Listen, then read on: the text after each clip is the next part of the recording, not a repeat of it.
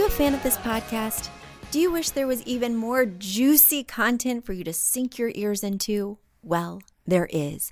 You can become a premium member of this podcast for $5.99 a month and get full access to an archive of over 50 bonus episodes.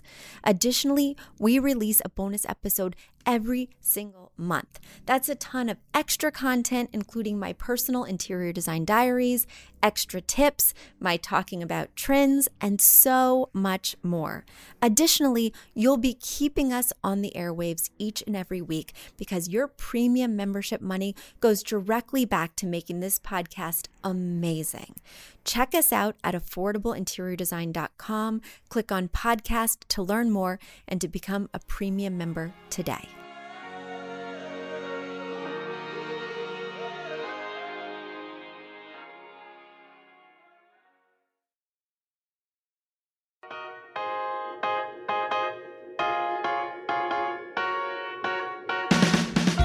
You don't need a high-end designer or a lot of money to get a luxe look. Be your own interior designer. This is Affordable Interior Design, the podcast. Here's your host, Betsy Helmuth.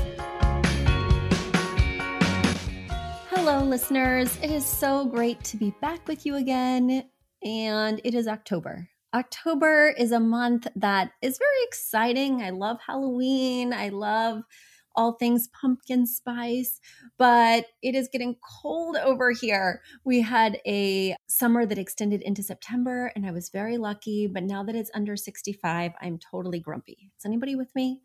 I feel like I should just pull out the parka and surrender right now. It's kind of depressing. I love walking to the office with my dog.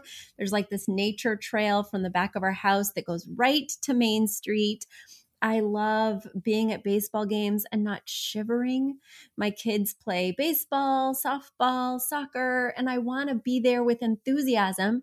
And instead, I'm there with scarves and coats and hot coffee. And it's just not the same. Moving to interior design questions. Sometimes when I answer a question or when I talk about a topic on the podcast, later I think to myself, I want to change that answer. I might have said something a little bit different, or maybe there was something I wanted to add. Well, after my episode with Justin Breen, literally the day after we recorded it, that night, I went to bed and I had a horrible dream. I had a horrible dream because I had more to say on that topic. And there was something else I wanted to add that I've wanted to add for a while now. So this first part that I'm going to talk about today is not answering a question. It's basically going to be sharing something with you so that I have peace of mind and can sleep without bad dreams, without worrying about this issue anymore. So you hear me talk a lot about following your dreams, about if there's something inside you that you want to become, if there's a calling that you have, there's no better time than now, right? You hear me say that. You hear me say, make some dreams come true. Dig deep, find the time, find your passion. You heard me talking with Justin about manifesting those dreams and figuring out what your purpose is, what your why is, and then making it come true. But every time I talk about making dreams come true, something is in the back of my mind that I don't share because it's just we can't go on and on and on. Let's keep it moving. But it's come to my attention because my subconscious brought it to my attention that I need to talk about it. So you also heard me talk about on that episode the fact that my mom worked at a job for 40 plus years that I think she did enjoy, but there was a lot of difficulty around it, right? She worked really long hours. I slept under her desk. She really gave all of her time and energy to this job outside of raising me that didn't always give her as much back. Certainly she got a salary. She was paid handsomely. She got benefits, but she wasn't always appreciated in my eyes. She wasn't always valued for what she gave to the organization. And so it's easy for me to say about people like her and looking forward that, maybe she had a deeper passion. Maybe there was something that she always wanted to do. But I want to make it really clear that I understand the opportunities that were handed to me due to a number of factors, due to my generation, due to my skin color, due to my gender identification. I stand on the shoulders of the women before me. And I know that even now in this era, when we're able to manifest our dreams and we have so many opportunities to do exactly what we want to do, that there are people who don't have as many opportunities as I do. There are people listening in different parts of the world that may not have access to the things that I have access to. And so I recognize that my mother, growing up and coming into her own in the 60s, 70s, and 80s, was in a different generation where there was indeed a ceiling and there were rules that she had to play by. And I got to spring off of her shoulders. I got to pursue what I wanted to do because she worked so hard. And she raised me as a single mother and spent all that time, energy, and money that she had left to encourage me to pursue my dreams and give me every opportunity to do so. And then looking back a generation before that, my grandmother was a child of immigrants from France. She was the first in her family to go to high school. And she, was a farmer's wife. Well, I guess he was a carpenter, but she farmed. And he was a carpenter and, she killed chickens and raised many, many children. And she didn't have opportunities. What were her dreams? What was she hoping for? They were much more limited. So every time I say, follow your dreams, I say this coming from a place of privilege.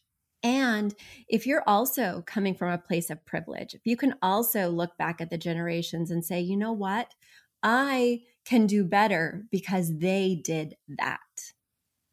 And so that's how I feel. I can do better because they did that. And so I should do better. So I shouldn't hold myself back. If I don't need to be held back, if societal constraints, financial constraints, other constraints from society in general aren't holding me back, I shouldn't be holding myself back.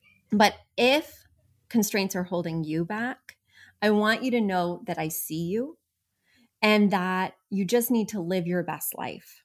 Sometimes that means living your best life exactly where you are right now. And that can definitely be good enough.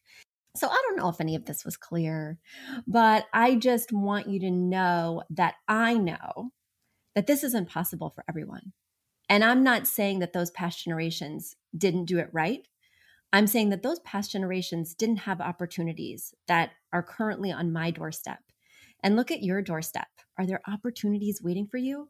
Seize them because your ancestors, even if they're not your ancestors, I think the generations of the past, whether they're related to you or not, would all be rooting for you. And I can tell you for sure, I'm rooting for you. So there we go. I think I'll be able to sleep better at night now. And now it's time for a quick commercial break. Do you love this podcast? Do you wish you could learn even more? Well, we have an online class bundle. Our online class bundle is comprised of 3 online classes: beautifying your home for less, styling your home, and the fundamentals of feng shui. Each one of those 3 classes is between 30 and 45 minutes long and chock filled with visuals and tips, things that will help you to style your own space or help out with other spaces. Additionally, with the pack of 3 classes, you get an autographed copy of my book, Affordable Interior Design. You get all of that for only $99. Once again, that's the 3 online classes as well as the book for only $99. You just go to affordableinteriordesign.com/classes.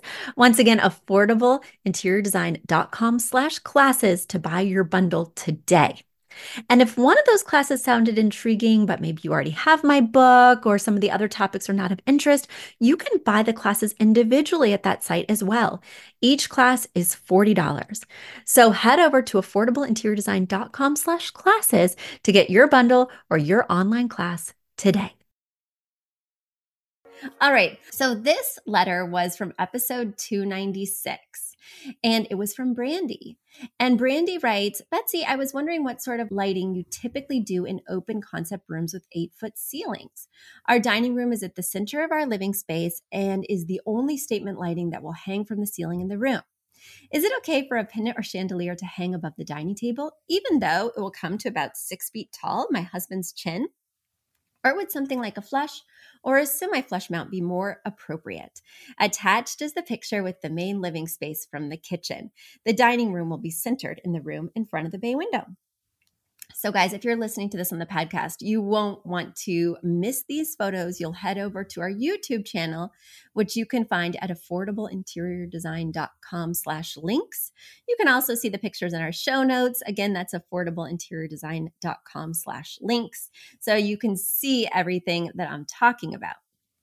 But I told her what I still feel to this day is that from the top of the table to the bottom of the light fixture, if the light fixture is over the table, it's 29 to 34 inches. That's the rule of thumb that I follow, and it makes everything look really nice because nobody's walking under that chandelier or pendant because it's over the table.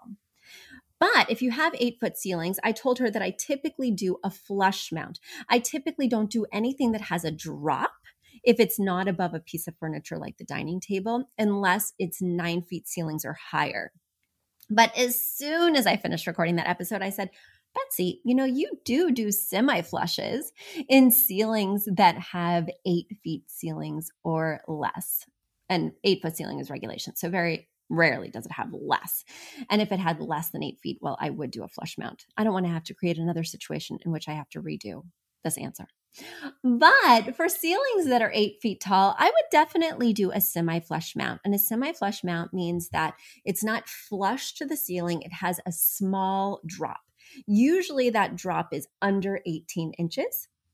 So you want to think about how tall normal people are. And normal people are under 7 feet tall. So you do have about 12 inches of wiggle room there. So I would do a semi-flush that's 12 to 14 inches in height. I think that would look really beautiful. And I regularly do it in places that have 8-foot ceilings, especially places like an entry or foyer. All right. Whew, I feel so much better about that. Let's move to the next question that I wanted to slightly revise. Let's see. Let me find it here.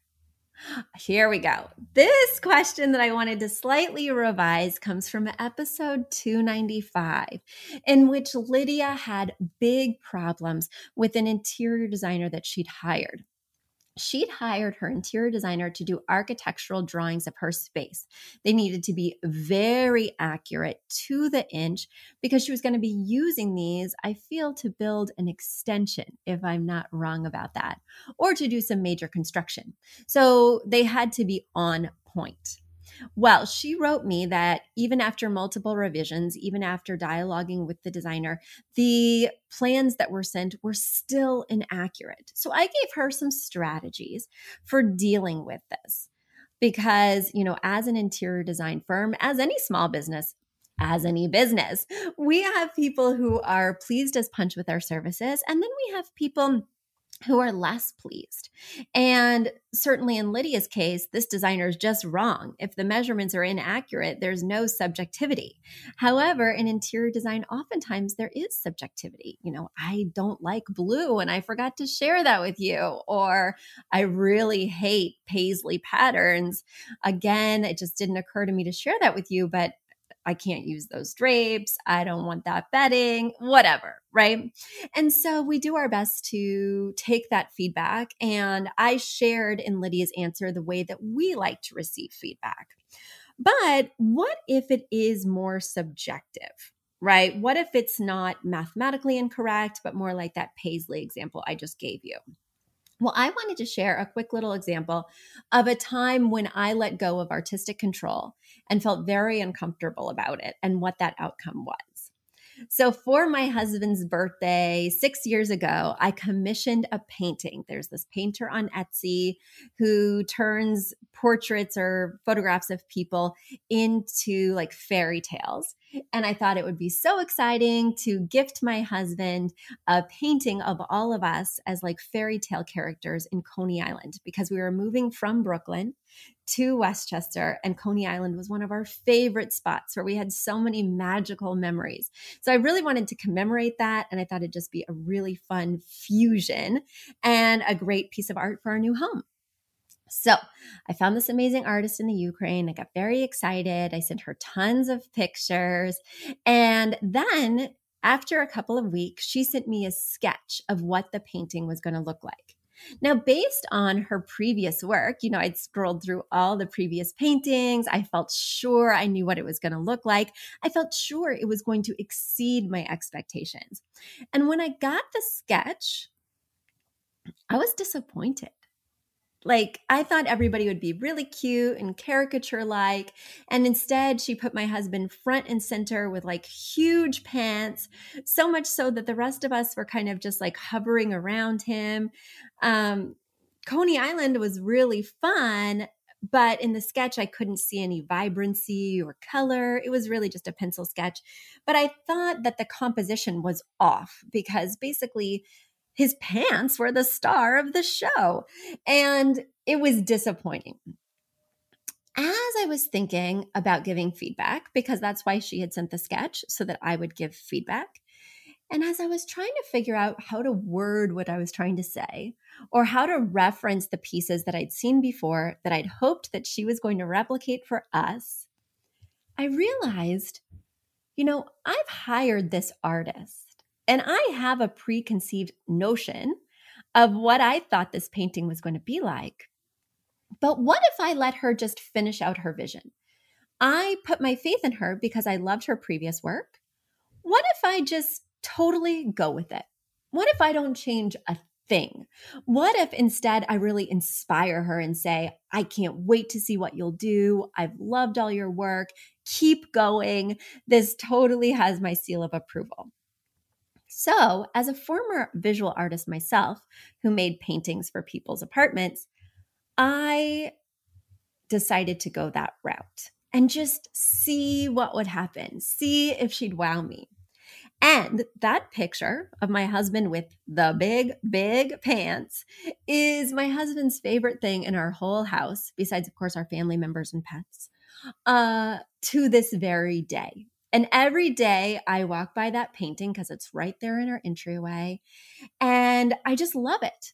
And I don't see errors. I don't see flaws. I don't wish it looked any different. Now that painting is truly a member of our family and one of the most special memories. That I have of those initial days together in our new home. So sometimes you should just let the artist do their thing. Again, this is if there's a subjective kind of reason why you're feeling uncomfortable. If it's an objective reason, like the math is not working out, follow that course of action. Don't let that slip by. But also, there's a client of mine who lives down the street from me. We live on a really long, winding street. And so it's not somebody I actually knew that well. I'd met her at a block party, and then her husband bought a design package from me for her living room. And every day, because I take this long road to my son's school, to the grocery store, even to my office when I don't walk, I can see fully into her house, and it's beautiful. It's old and historic like mine. It's stucco like mine. There's so many similarities, and yet it has so many quirks. And because the windows are ginormous, like 2.5 stories high, I can see everything. So I was like a kid in a candy shop with this place because little did she know, I've been looking in it every day and every night for 6 years. Well, I created this plan based on sort of what she currently had, the colors that were going on, the inspiration pictures she showed me. And then I checked in with her a few months later because with most of our clients, we don't actually see what happens with the package. We tell them what to do and buy. We give them all the links. We give them the mood boards, the measurements, but it's up to them to actually execute. And so when I followed up a few months later, she told me that actually she'd gone in quite a different direction. And she decided to do some of this, but not all of this, and some of this, and not all of this. And that happens all the time. And that is my client's prerogative, right? But sometimes you just wish they'd fully take your vision and go with it. Like just do everything I said and see how you feel about it. Because sometimes when you Frankenstein it, when you cut out a couple pieces here and bring in a couple new pieces there, you lose that cohesive vision. So even if you didn't love each individual item, you will love the whole, the totality that I can see. And you hired me as an artist to give you that. So picking and choosing and kind of picking it apart can dilute that artistic vision. And sure, you should do that if you're totally not down with those pieces. But if it's just feeling a little uncomfortable, if it's just outside of your comfort zone or outside of what you expected, like that piece of art that I commissioned, sometimes just let it go. Just surrender to the artist that you hired and trust that their vision is going to be even better than what you could imagine for yourself, even if it feels uncomfortable, as long as it's within the budget and visually and practically makes sense. Just do it and look at what beauty you can create. Just follow the artist, and rather than challenging them or their vision, just let them run wild.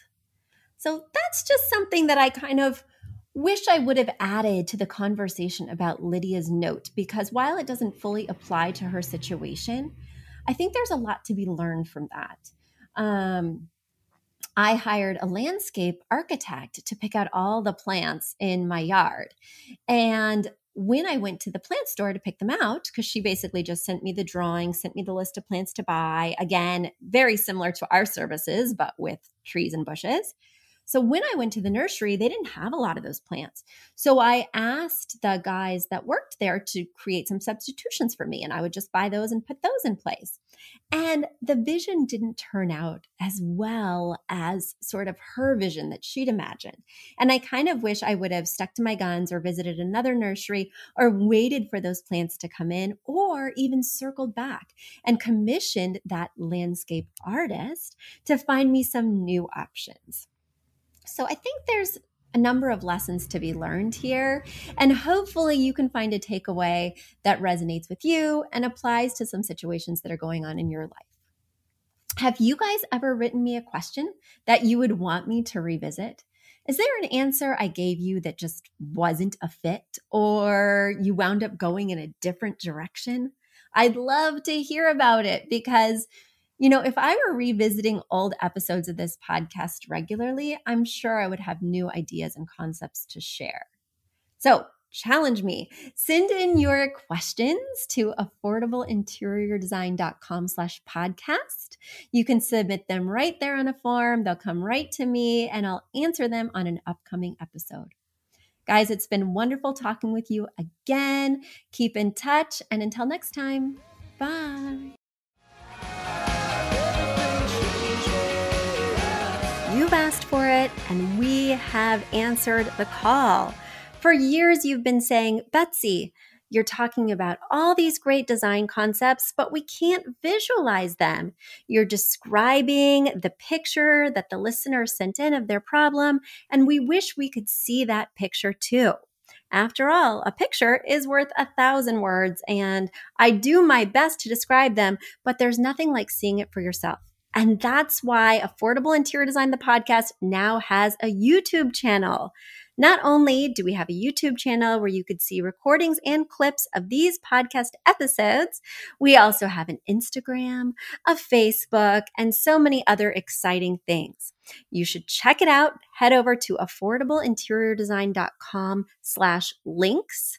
Once again, affordableinteriordesign.com/LINKS links. And when you go there, you will see links to our YouTube page, our Instagram page, our Facebook page, and more. Please check it out, follow and subscribe so you can see everything I'm talking about.